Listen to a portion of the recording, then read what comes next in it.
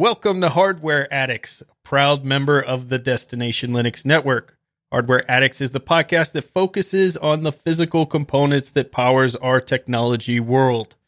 In this episode, we're going to cover cloud gaming versus gaming on bare metal hardware. Who is likely to win this battle? I'm pretty sure you guys know the answer already to this, but are the days of a dedicated gaming machine numbered? Maybe not. Also, gaming mice. How do you pick the right one for you? I bet some of you will learn more than you ever wanted to know about mice in this episode. And finally, we're going to talk about Intel AI. So sit back, relax, and plug in, because Hardware Addicts starts now.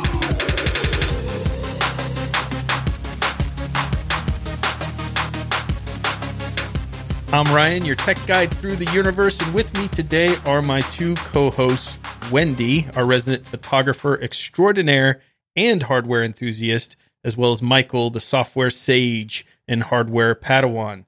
So since it's only our second episode, and some of you might be tuning in for the very first time, welcome. This is a podcast that obsesses over hardware. The CPUs, GPUs, bare metal, raw love of silicone, ceramics, copper, and all the physical components that power our world. So with that, let's find out what tech adventures everyone has had this week.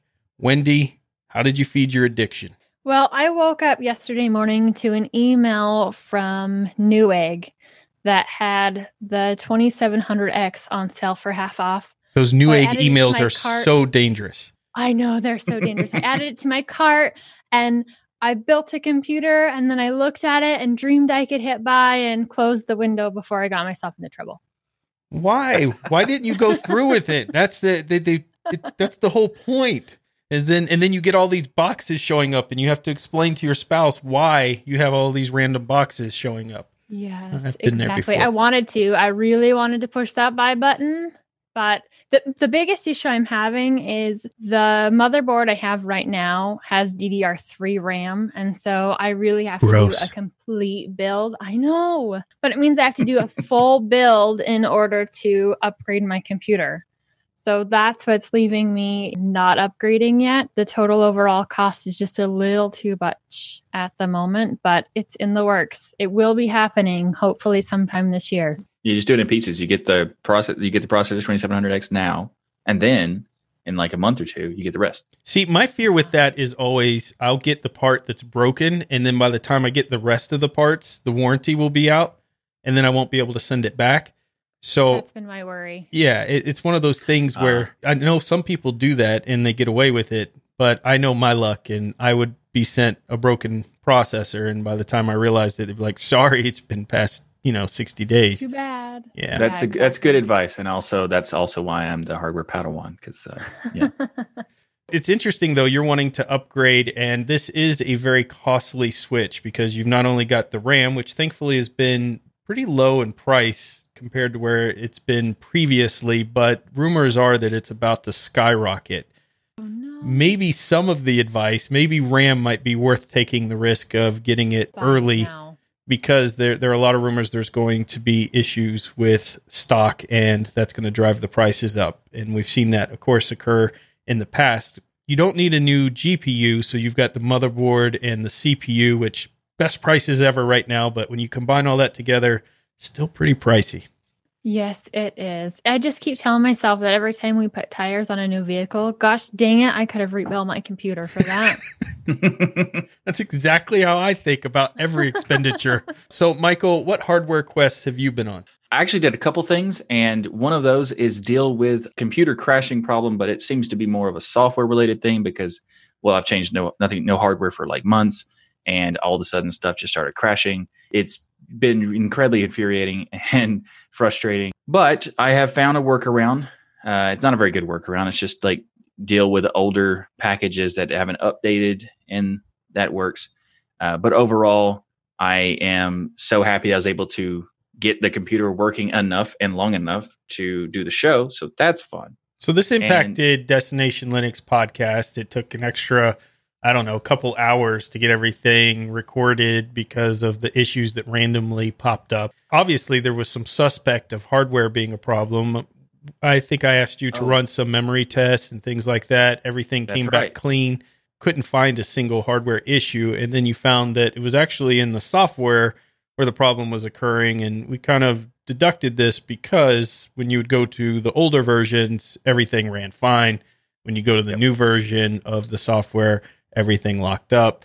So thankfully, no major expenditure on your part, because you might have been visiting with Wendy on Newegg and buying a whole new system. Yeah, that was actually, I forgot to, I'm glad you mentioned that, because the whole, like the test of the hardware stuff, like I didn't even think about it being the problem. And then you mentioned doing a MIM test. So I did a MIM test. It's like a 2-hour long process, or close to 2 hours anyway, and no issues whatsoever. So I just took an old drive that I had a machine that I still had a system running on it. So I booted that in and everything was fine. And then I updated that system and then it stopped working. So something in the update packages has created this weird problem. That is not the only thing I've been doing hardware wise. So there's some, extra silver lining. And that is I did an unboxing and doing some testing for a laptop, which is really cool laptop. It's a Kubuntu Focus, got a 2060 NVIDIA GPU. It's got a 9750H Intel i7, and it has like 32 gigs of RAM, and it's just a beast laptop. And I've been playing with it for the past week or so, and it's really awesome. I'm much more experienced in software, so I'm a little more critical about that part. Interesting experience because it's like my first full laptop review that I've ever done, and this is going to be fun. So hopefully, as soon as I'm done with all the testing, I'll be doing a feature on this show about this laptop. So be sure to subscribe if you're listening to the podcast and haven't done so already. You might be going, why are you reviewing hardware if you don't know much about hardware? And it's because the Kubuntu Focus laptop is focused on Kubuntu, and I am a Kubuntu enthusiast. Therefore, it makes sense for me to do it.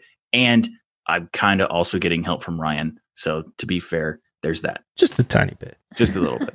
Well, Ryan, you always have some super awesome hardware stuff going on. What have you been up to? I wish that was the case this week. I'm embarrassed about this hardware story that I have to tell, but I'm going to tell it just like it is because this is the reality of what I worked on this week.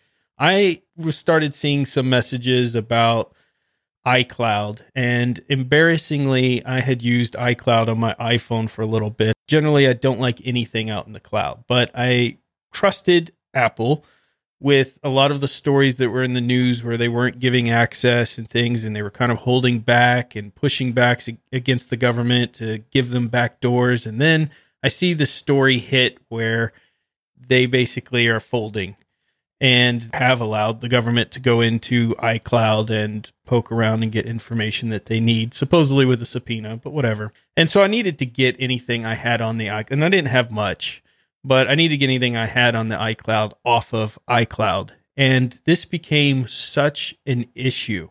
Now I have to, because of my profession, carry around both an Android and an iPhone. So I have both phones. So I'm very familiar with getting photos off, file transfers, those type of things. But every time I would plug my iPhone in to my computer, it would just start to transfer the files, just doing the click and drag method of going into the DCIM folder, pulling them down, and then the phone would just reset or the whole thing would crash.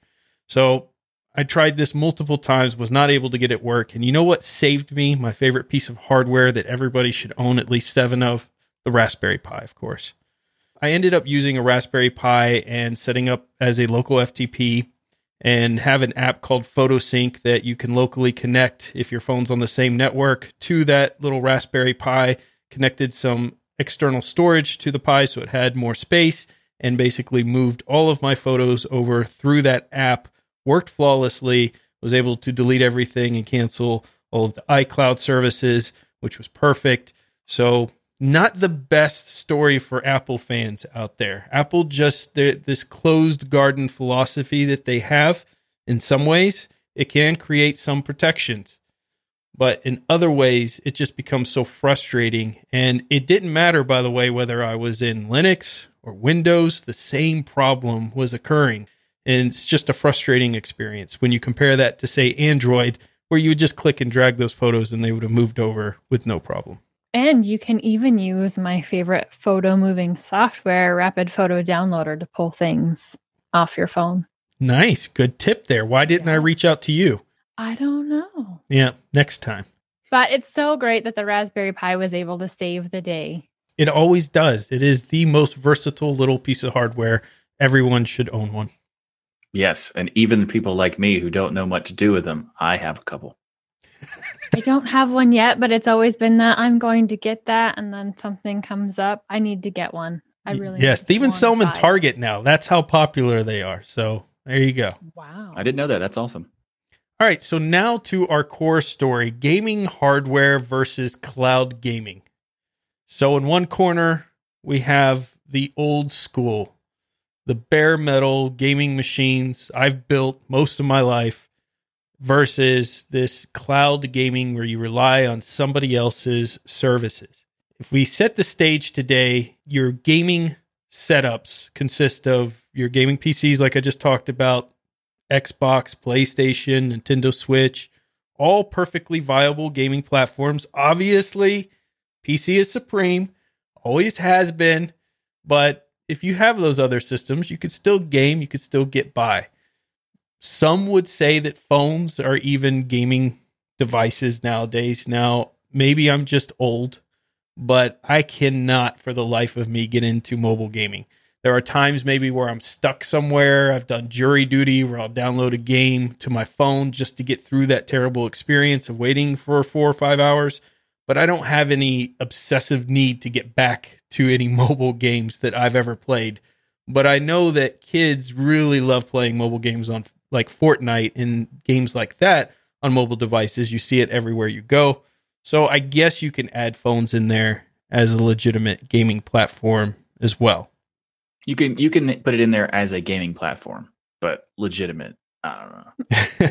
I mean, phones are getting... kids definitely like to play several games from the tablet. So they're more into the tablet. The screen size is one thing, even though I have a Max and a S8 Plus, the screen sizes are pretty big. It's still not, to me, enjoyable as holding a controller or having a keyboard and mouse. But then again, I'm just old, so the kids... Part of that is most of the laptops they're using, that my kids are using every day for stuff, are low end enough that there's no way that they would run Steam. So for them, they can play a game like Minecraft, each one on their tablet, still be playing together. And that's kind of where it fits in for them. Gotcha. So my daughter, like I've mentioned before, super Sonic fan. She loves to sit with the controller and knock out some Sonic. The industry wants to shove down our throats, like it or not, this cloud-based gaming platform. And we're going to kind of... You're welcome. We're going to get into some of the hardware behind that because I think it's interesting. And also, if you're not a gamer, this is still relevant to you because this follow-up to gaming going on the cloud is really a continuation of what we've seen with every other service going to the cloud. You've got your Adobe, your Office Suite, all the storage solutions. Everybody wants everything in the cloud. We just talked about iCloud, Google Suite of apps. It's about convenience. You can get to everything you need through a browser. And as long as you have a reliable internet connection wherever you go, then you have those services there for you. So every industry is pushing the cloud out there. And companies see a ton of value in this, because they get reoccurring revenue through subscription services. So it's not a one-time fee anymore. They kind of constantly are getting that money coming in as you subscribe for that. You get $10 a month to death. I know I'm $10 a month to death already. I don't know about you, but it's just every company wants $10. Yeah, for sure. A million different services. I know I recently, I guess it's been about 4 or 5 months ago, went through and got rid of some stuff because I'm like, holy crap, where is all my money going? And that's just it. They're nickel and diming you absolutely everywhere. Yeah, I mean, I wanted to watch the new Star Trek Picard season because I'm a big Star Trek geek. But sure enough, you can't watch it on regular TV or anywhere else. You got to buy CBS's All Access package, which is another $5 to $12 a month, depending if you want to be annoyed with commercials or not. And it's just a constant, between Netflix and Amazon, and everybody just wants some money. So I don't know where the industry goes here. Do we all just keep $10-ing ourselves to death in debt, or does at some point we say enough, we want to own things? I know some people are trying to do the year subscription to kind of give people a feeling they're getting a break, but at the end of the day, you're still paying the same. Or bundled subscriptions, like what Disney Plus is doing with Hulu and ESPN. Yeah. That's just interesting a way they do it, because you can't get the ad-free version of Hulu or ESPN when you get the bundle. But so that's why so they give you a little bit, but then don't give you all of it. So if they could give you a deal where you could actually get the full ad-free, I would totally do that. But it's interesting because these services they're annoying, but I also really want most of them. So, And if you take in consideration the cost of TV, even right now, not even just back in the day, but like right now, the cost of TV is like hundreds of dollars, anywhere between $100 to $130 or something like that, or more, depending on if you get like HBO and stuff. Whereas if you just, pick Netflix, Hulu, Disney Plus, Amazon Prime, and get maybe even HBO, like their streaming service or whatever, if you get these, you're still paying less money. Even if it is a bunch of stuff back to back, you're still overall paying less for if you're doing the TV thing. That's definitely an advantage there, because I know we went from having a paid satellite service, paying way more than we wanted to for all of these channels that we weren't watching. There was like 4 channels on the service. And when we cut the cord almost 2 years ago now, even though things are streaming, we're paying less. The only downside is when the internet's down, then most of our entertainment's gone. Oh, yeah. So I cut the cord many times throughout the years and have had no cable service for years. But every so often, I come around and maybe I'm going to get cable again and just see it. It seems like there's a show or something that I'm just like, you know what? I'm just going to get the cable package and check it out, whether that's through PlayStation's TV package or some other package like Sling. I'll get their services and realize that I never watch it. I'm still sitting there in Netflix or Hulu or something else. Anyways, yeah, I get that you could definitely save money not having some of those services out there. Of course, with kids and kids shows, there's some reason to have some of those packages at times, but this also provides these companies a lot more licensing control. They have the ability to pull things off much easier in these cloud-based services, kick you off, make sure you're continuing to pay and you're not pirating any license. They can provide less customer support because everyone has the same interface. And I think one of the big things for companies is they can reduce piracy. Piracy would probably be at the top of their list. It's not foolproof. People still find ways around it, but it's probably a big hit to, being able to go out there and just download all of these shows or software or games or other things. Makes it a lot more difficult when it's all stored there in the cloud. Well, also, it's doing it this way makes it better for people who are willing to pay for it anyway, because the reason why a lot of people were pirating for many years was because the access to get stuff was so difficult that it was just easier to pirate. And now that these streaming services are making it easier to do, it does kind of flip that a little bit. Well, you have so many different hardware options for streaming many of these services, whether that's from your Blu-ray box to a smart TV, your computer, all of these different hardware options you can stream many of these different services from. So it has more people able to, where you're not paying rent on that horrible box from your cable company or your satellite company. And then in order to get an upgrade of the hardware, you have to sign another stupid 2-year contract where you're locked in again. Now we've kind of set the stage for why why companies are so interested in pushing this idea in. And it's kind of cool, right? You could play a game on your computer and then you need to go upstairs to do something. You could pull out your phone, move that same game in progress right to your phone, continue playing. You kind of always connected in this ideal world, assuming, of course, we all always have internet and internet is foolproof and we don't have data caps and all those other things. the companies who are getting involved in it, Google Stadia, GeForce Now, PlayStation Now, Microsoft Project xCloud, Apple Arcade, Facebook bought PlayGiga, all the largest tech companies right there that I named on this frontier. So if you think you could resist it, it's kind of like the Borg here.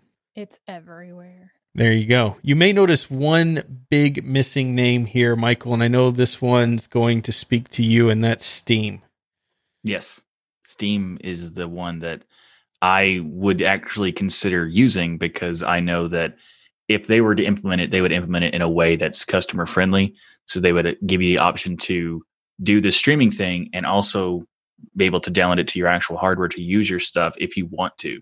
And I think that has the most potential. I don't know if they'd actually would do that or not, but I think that's the company that is most likely to be willing to do that. It's the one I'm most willing to support out of all of them, for sure. And they do have that really cool remote play together system, which is awesome and allows you to have people who are playing with you, even though they're not even using they don't have the game on their system. They could just connect to you and you're essentially streaming your game to them and they're playing with you. It's fantastic.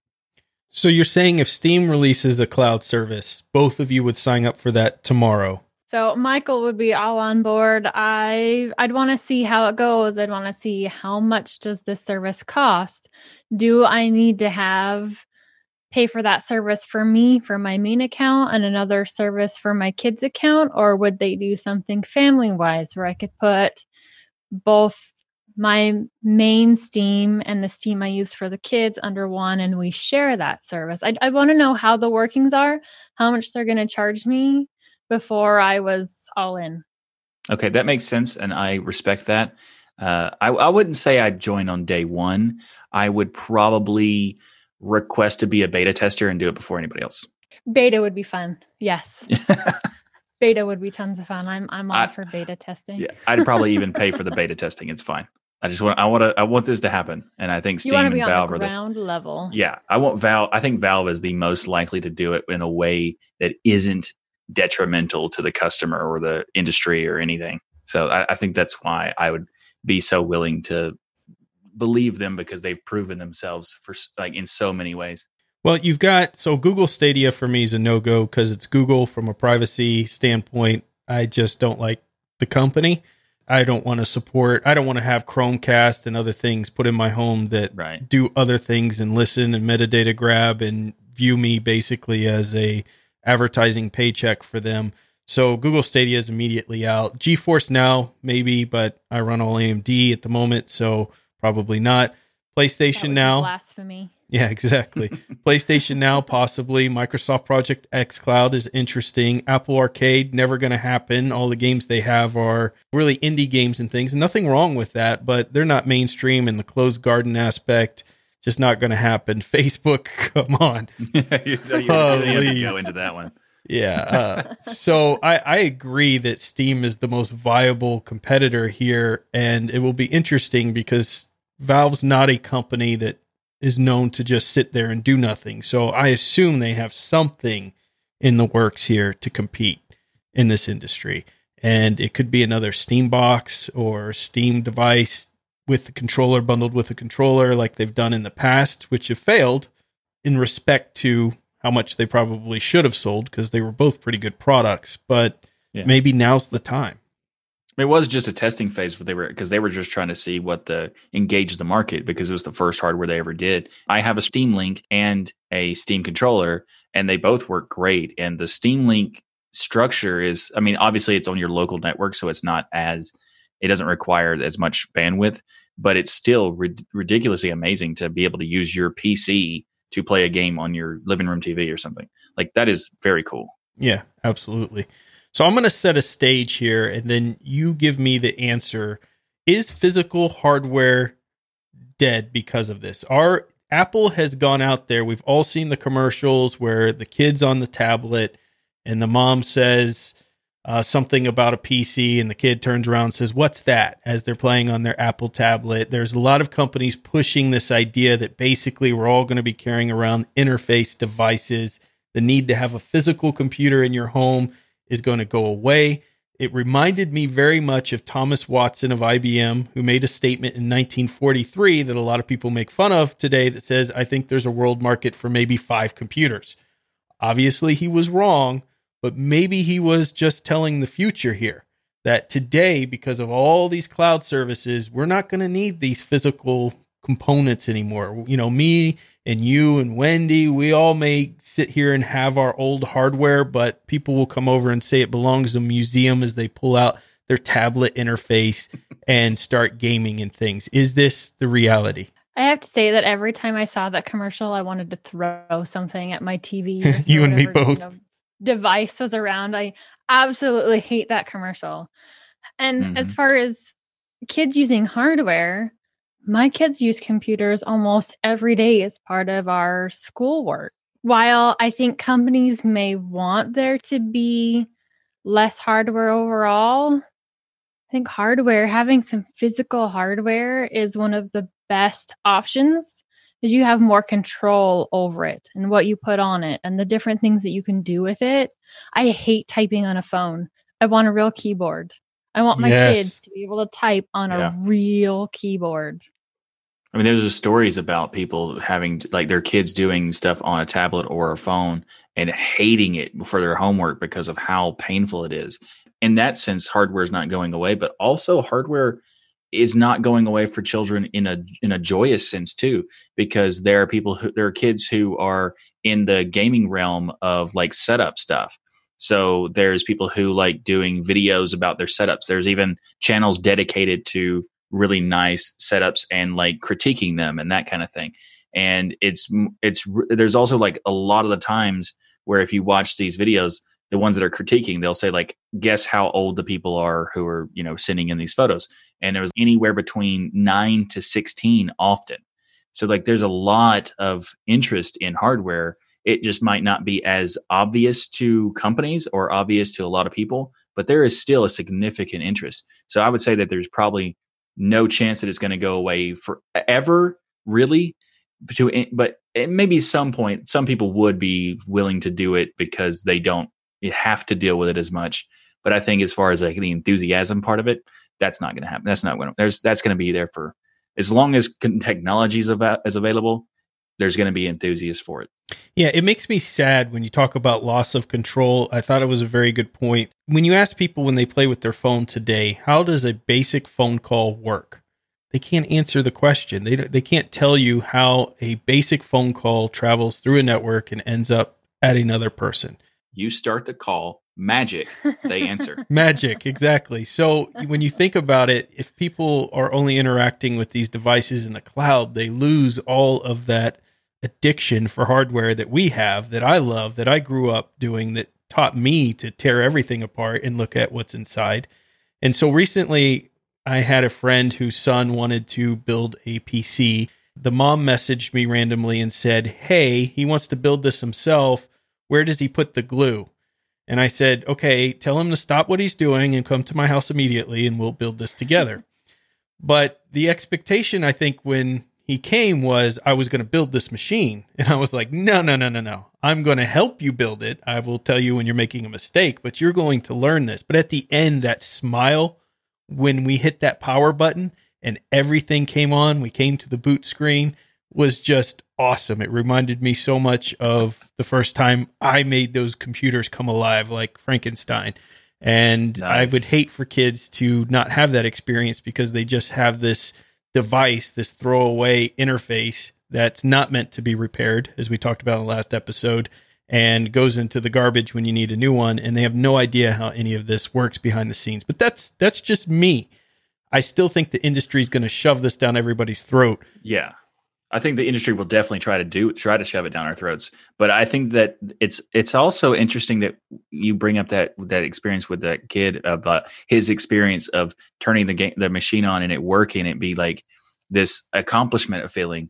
And it's not just children, because the first time I ever did it, I was an adult and it still had the same effect. I was like, it actually worked. I did it. Yeah. It doesn't matter if you're an adult or not. Like, it's still something that's just fun to do. And it's also kind of daunting for people who've never done it before. It looks like it's a very complicated thing. And it is technically, yes, but the actual process of doing it isn't that difficult these days. If people were just kind of introduced to it, they'd be more enthusiastic about it just because of that feeling that you get when that you accomplish that task. You can't beat that sense of accomplishment, that knowing that you've taken something, put it together, made it work. I mean, it doesn't even have to be building a full computer. The first time I opened up my computer and swapped out the power supply and everything started, Absolutely. I'm like, woo, I didn't break it. Exactly. So I think there's a big issue with cloud gaming that we need to get into. The ISPs, the internet service providers, are a big problem here. A lot of people, number one, don't have fast internet speeds. They have latency issues. They have data caps. This is a major problem that I think a lot of companies are really hoping the ISPs will just suddenly decide to step up and invest billions in their infrastructure to get everybody enough speed to play this stuff. I think we're years, if not a decade, until we have people cross the plains with good data speed.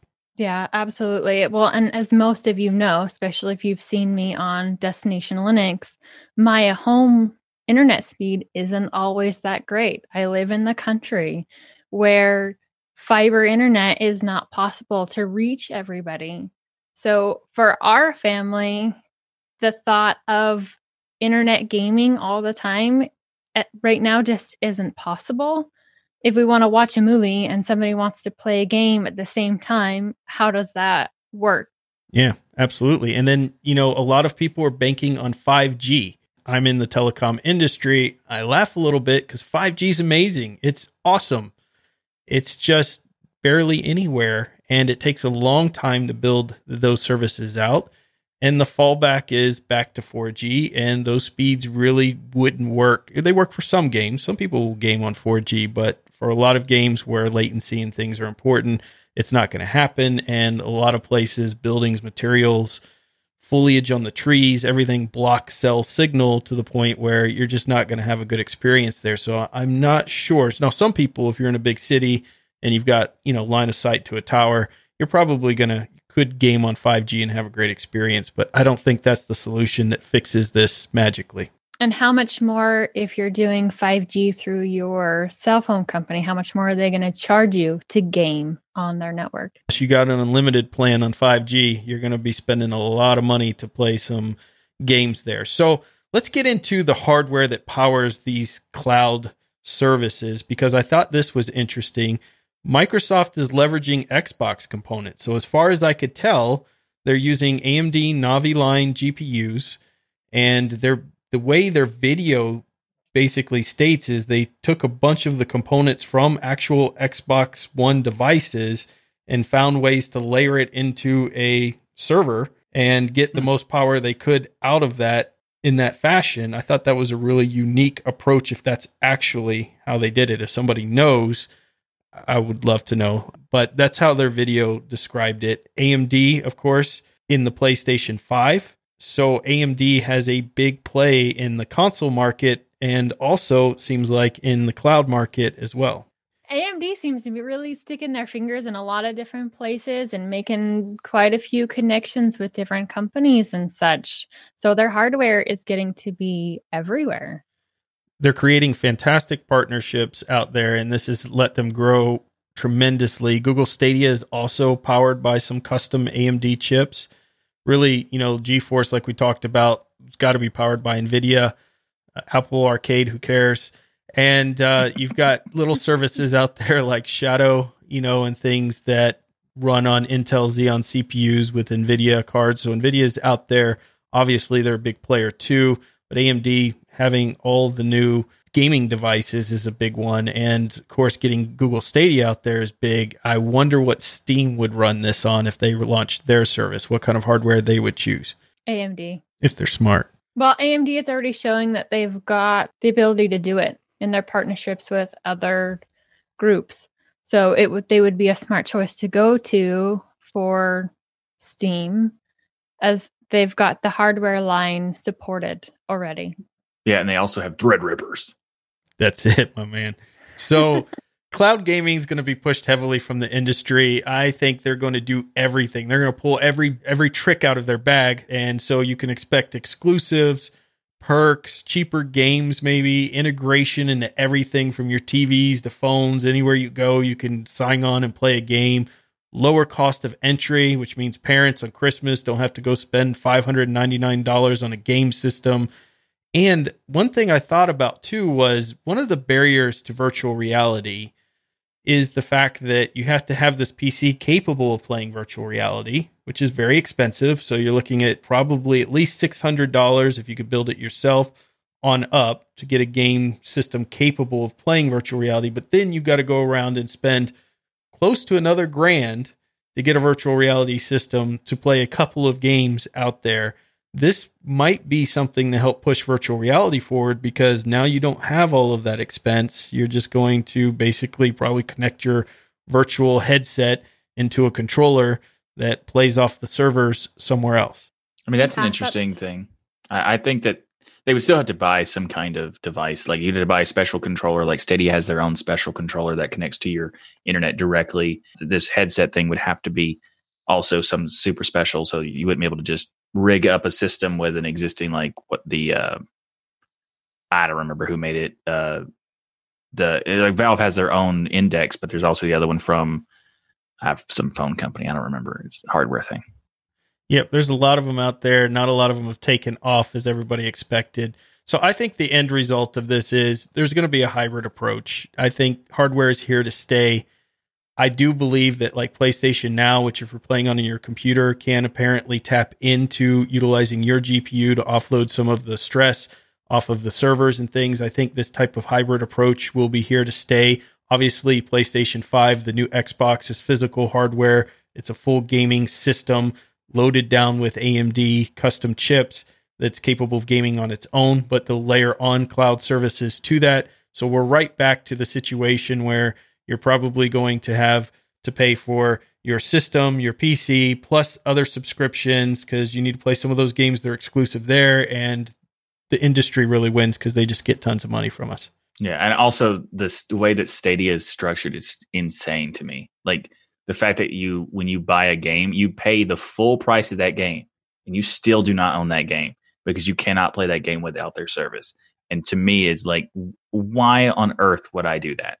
That is just ridiculous. Yeah. So it would need to be at least something like Steam where I buy the game, I can play it online or not.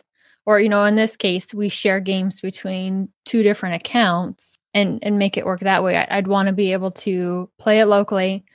Power goes out, especially in the winter here, and a truck slides off the road and takes out power lines. Who knows? I don't want our entire system to be reliant on does our internet work or not. Yep. All right. So let's get into our brain filler of the week, and that is what makes a good mouse. Now, if you're a gamer on the PC, which you should be, then you use your mouse and keyboard like a boss. And that's why you get mad one-shot kills from every game that we play like CSGO. Yeah. 360 no scope. That's it. 360 no scope. Yeah, that's what we do. So to do that, to perform that, you need a good mouse. Well, generally. So what kind of mouse do you use, Michael? I have a Roccat Kova. Wendy? Right now, I'm using a Logitech ball mouse. You're talking about the rubber ball that rolls around. No, the one that you use your thumb to steer. Oh, okay. All right.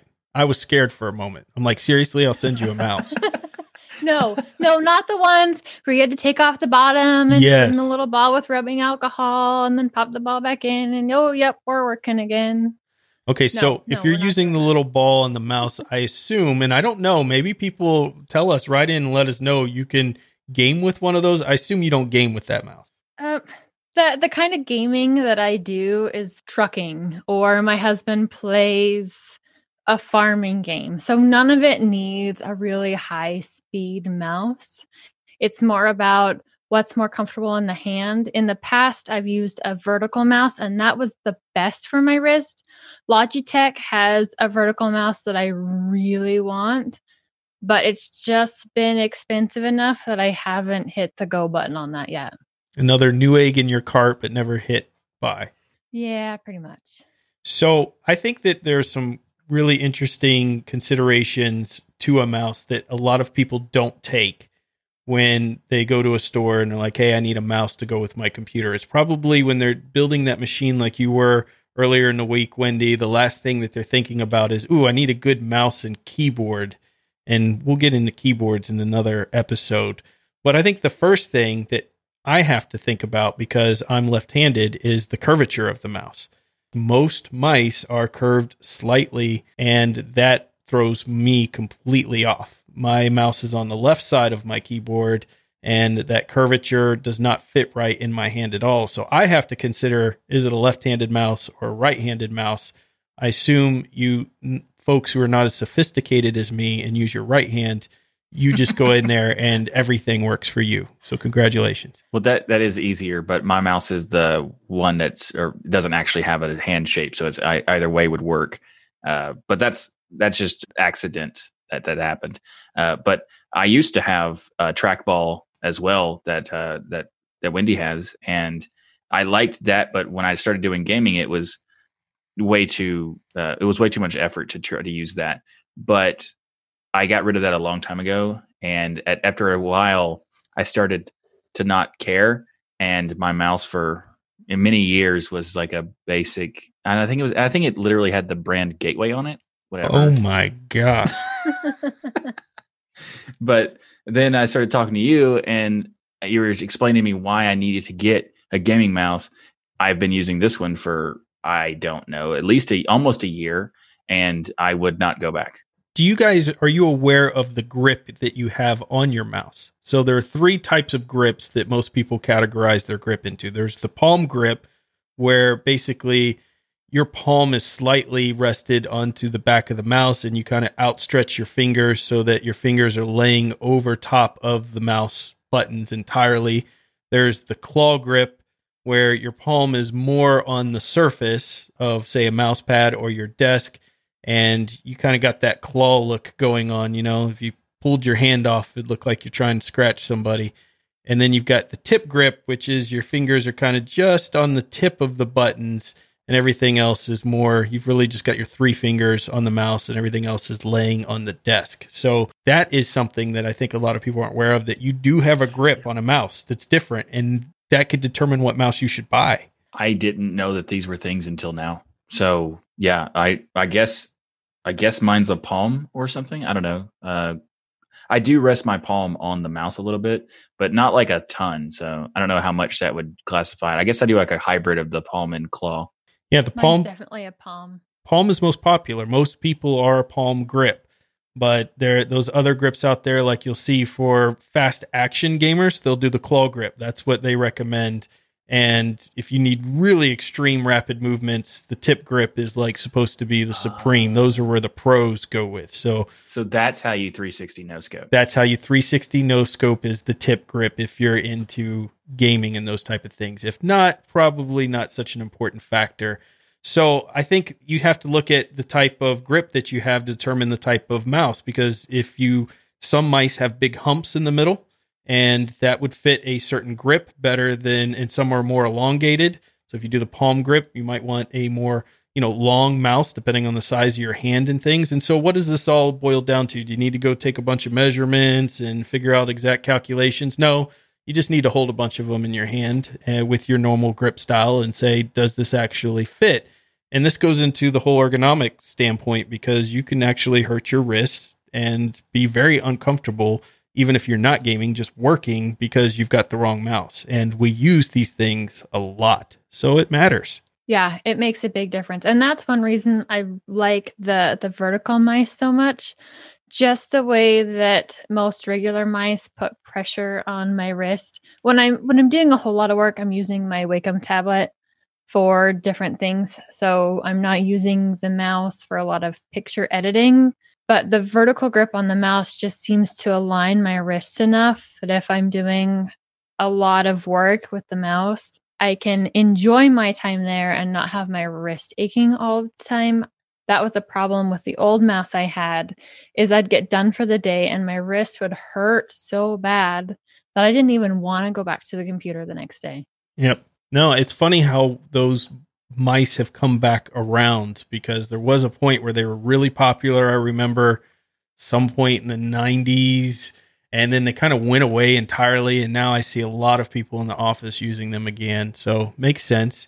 You've also got wired or wireless. This is a big contention in the gaming community. There are very expensive high-end mice out there that are wireless that are supposedly very good for gaming, but you've got things like input lag. And even if you have that really expensive wireless mouse, you still have issues potentially with interference that can occur. So most people, I would say, would recommend, in the gaming world anyways, a wired mouse, because it's just less hassle to deal with. You don't have to charge it. You don't have to worry about interference, and you're going to get the fastest speed possible, at least right now. But certainly if you're not into gaming, or maybe you do some gaming, but you're working most, the convenience of a wireless mouse can't be understated. But that's another factor. The expense is what matters to me. It's like I don't play games enough with a mouse and keyboard well enough for that to actually even be noticeable. I mean, I'm amazing, of course, but like in reality, not so much. So the wired is just, I think that makes the most sense, just because it supposedly is better anyway. Plus, you're going to save a lot of money. There you go. Yep. Yeah. You've got name brands like Zowie. That's my favorite. That's my personal favorite. What I use the most. I have literally every one I'm going to name here. I have one of their mice, because this is something that I just really wanted to find the best mouse, and I ended up keeping them because I have so many computers in the house. So I have a Zowie, I have a Corsair, I have a SteelSeries, I have several Razors, I have Logitech. I think Zowie, to me, is my favorite, and a lot of that is based on the fact that I can change the settings on the mouse, which is another consideration for you who use different operating systems that may not be supported with the mouse that you buy. Like if you're using Linux or Mac, then you want something where I can change the settings, such as the DPI or other things, through the hardware on the physical mouse itself, versus going through software, which may not be compatible with the operating system that I'm using. So that is a consideration, and that's why I like Zowie, because everything is done through the mouse itself for the settings. I don't have to download any software to change things. And nice. Zowie is the most fun to say. That's right. I didn't even think about that. Believe it or not, there are more things, and we could do a whole episode probably on a mouse, but I'm going to go through them a little bit quick here. And that is the type of opticals that it's using. Is it using an optical or a laser? No more mechanical roller balls. So I'm so glad, Wendy, to find out that you don't have the one with the little rubber ball at the bottom. Most prefer laser. They work on all surfaces. So higher DPI, works on any surface. To me, this is a huge deal, working on any surface. There are so many times where I'm just grabbing a mouse. I need it to work on the kitchen table. I need it to work wherever I'm at. And the laser allows you to do that. Whereas if you go for optical, you are going to have a non-reflective or smooth surface. So I go laser all the time, but some people still apparently go optical because, again, you save some money and still get some decent DPIs on it. Question. Yeah. Do you still recommend a mouse pad for gaming? Yes. My entire desk is one of these Corsair long mouse pads. And I just find that it provides that friction that I need so that I'm not moving too quickly on a high DPI, and more precision than if I, for instance, my desk underneath this mouse pad, it lays across the entire desk. Kind of like a physical thing, but it's not for the mouse. It's for you. It's for your hand and the mouse pad. Like, so it kind of like keeps you from moving too much rather than the mouse itself, really. Because it used to be you needed a mouse pad because the roller ball required it, or because the optical was better and you didn't, the reflective issues and stuff like that. Because my desk is a little bit reflective, and I assume I have a laser because I don't see any problems, but I don't actually have any idea. Yeah, I think it provides the friction, and it also provides some comfort to the surface of my desk, which is hard, which helps my wrist, and because part of my palm rests onto the surface itself. So yeah, I don't think you have to have one, but I would recommend one. Certainly, I think you're going to have more comfort. Well, in the sense of gaming for the question, I guess it is better overall because it does improve in certain ways, like giving that more precision and everything. So I've seen people, their entire desk is a mouse pad. Like they've replaced not even just a long strip mouse pad, but they have like replaced their entire surface with a mouse pad. I love and respect those people. See, my entire desk is a whiteboard. So there's the difference in priorities there. I need to be able to take notes on top of my desk. Really? So you have a whole whiteboard as your desk? Yes. My entire desktop is a whiteboard. So I keep some markers right there on my desk. And if I'm on a phone call or looking something up, I can jot a quick note down directly onto my desk and I have to look for a piece of paper and be able to take care of it and then wipe it away when it's done. Just feel like I would lean on the desk and then erase the most important note of my life. That's what wet erase markers are for. Ah, gotcha. That is a pretty cool idea, though. So DPI is a way of determining sensitivity. So if you see DPI on a mouse, this is an important factor. This could be great for certain games when you get into the higher DPIs where reaction time is everything. It's different from software sensitivity that you set because it's hardware based. So some people say, well, I'll just get a mouse. I don't care what DPI it is and set in the software and the operating system the highest sensitivity. Completely different factor. You have a completely different experience with the hardware of it. Also, if you have a bigger monitor, you would be interested in a higher DPI. So you're not running out of desk space before you get to the other side of the monitor. So those of you with a big monitor, if you're constantly rolling across to the other side to get your mouse there, this is probably because you bought that cheap mouse that you didn't look at any of the specs or any of considerations for. And, you're suffering. Your productivity is suffering. Definitely the disadvantage when you have 4 monitors and trying to get across all 4 monitors. Yeah. And that's where DPI really comes in handy. Of course, you have the roller ball, so you can just leave your hand there and just kind of keep rolling away. You might find a really high DPI regular mouse would allow you to move across even quicker. So something to consider for the future. And then pull rate, how often does the mouse report its position back to the computer? So a lot of people don't know about pull rate. Do you guys look at the pull rate when you're buying a mouse? Absolutely have no idea. Didn't know that was a thing until you said it. I haven't. There you go. Well, now you know to look for pull rate. If a mouse has 125 hertz pull rate, it's reporting the position 125 times a second is an easy way to remember it. Or 1,000 hertz, think 1,000 times a second. So is higher always better? We kind of went through this, I think, last week on a couple of things. Not really. Not always. 500 hertz is really the sweet spot that seems to be where most people prefer. If you're using something like competitive CSGO, then go for that 1,000 hertz. But keep in mind, it's reporting that position back every second to your computer. And that's going to take over valuable resources you don't need to waste because you play games like me and Michael and are terrible at them. So why bother? That's the best way of describing our abilities. Exactly. Why bother? At the end of the day, comfort's everything. Yeah, for sure. And that's the one reason why I want this mouse is comfort. The vertical mouse has been the most comfortable for me, though this trackball isn't bad. But I can tell if I've used it for too long. Yeah, so I actually have a question because I got this mouse because you told me to, and I didn't really question it at all. That's why I'm on this show because I'm questioning things now and I want to learn more. If an optical mouse and a laser mouse, is it possible to tell what you have just by looking at the mouse? So I think the really big difference that you can see is that in the LED, you're going to see that light up when you turn your mouse over because the optical that we talk about today is really just LED.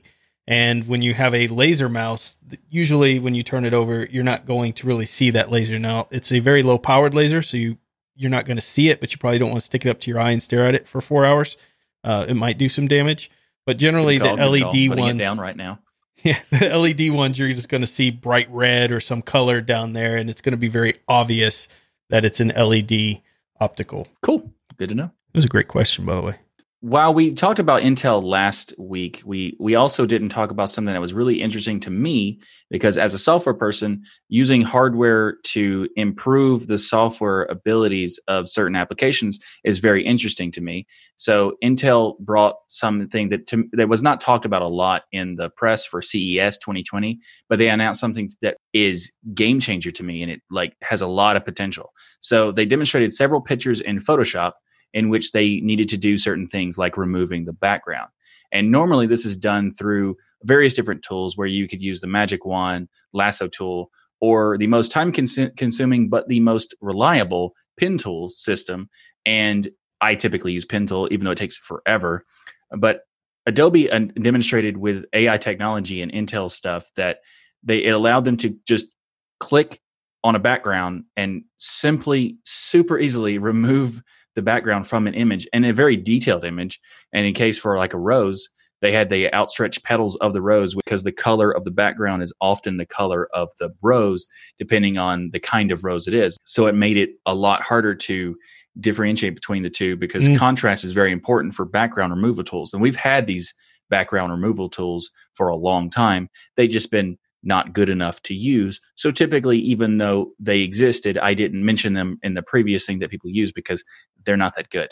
This, though, is ridiculous, because they even showed it another example where they did it with a bird and they compensated for the light shining through the image. They did a more feathered approach by getting rid of the edges of it in a more clean way, which is, to me as a designer, and I use Photoshop and other tools like it excited me to a ridiculous level. So I'm very interested in like just seeing how this works, and even the idea of that hardware can just make it where I click one place and it's like, bam, it's done.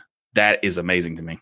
Yeah, this is a great place where hardware is integrating with software. I want to know, are they making it so more and more pieces of software, and I'm thinking along the lines of open source software, are they able to easily utilize this AI, or is it something that they're going to have to pay a licensing fee in order to integrate into their software?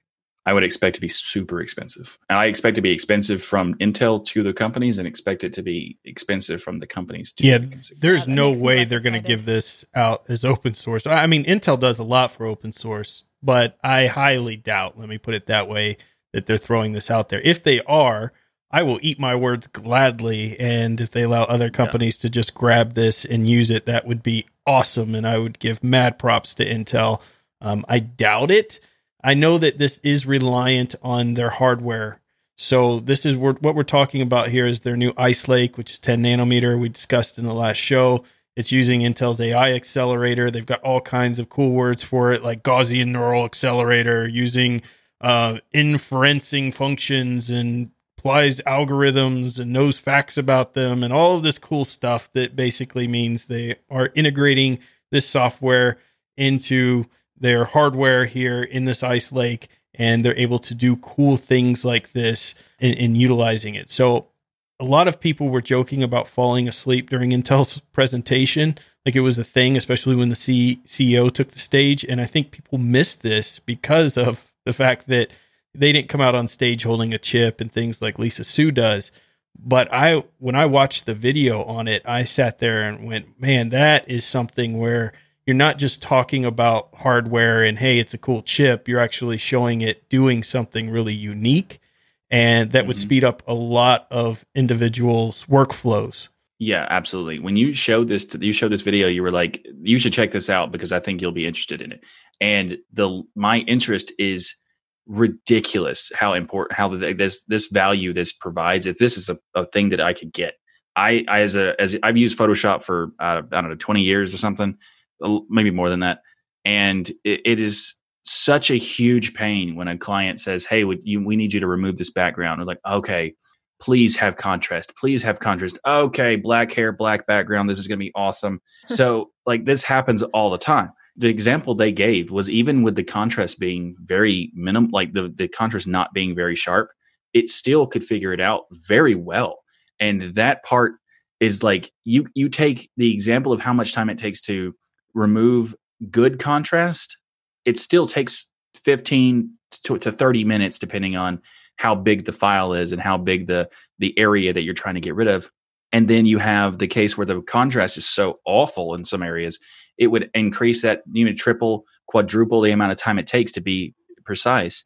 And then they show it on this thing and it took like 25 seconds. I'm like, this is amazing. And it will, like, I think every person, every designer, every person who does photo manipulation in that level would love to have this happen. This one example, plus all the other examples they showed, it's a shame that Intel didn't put this as like their forefront, because they were just like, they bored people. But if they'd had shown it and they presented this better, they could have, just used this one thing to talk about nothing else. And it would have been like a lot more interest to a lot more people.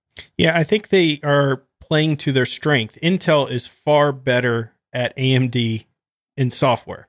In fact, probably most companies are better than AMD at software.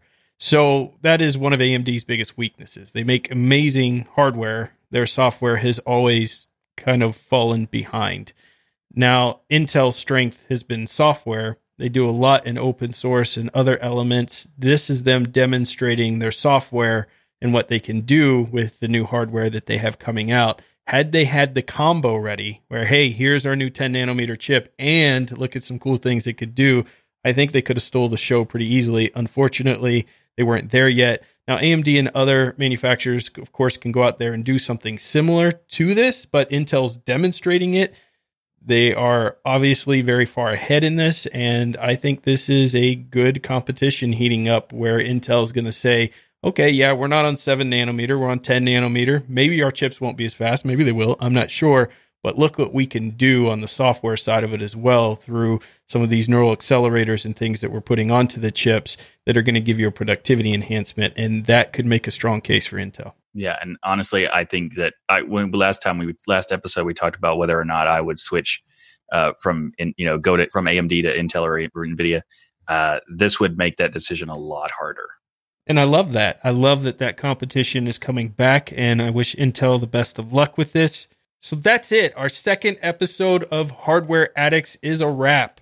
Thank you all so much for listening, for all the love and support and feedback you gave on the first episode. That's so encouraging to all of us.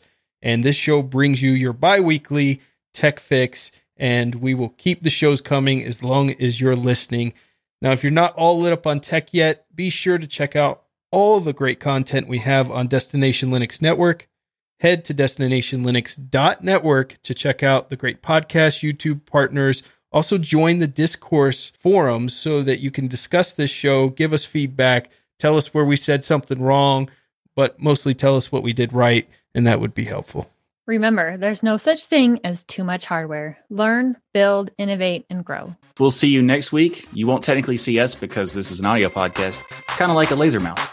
Nice.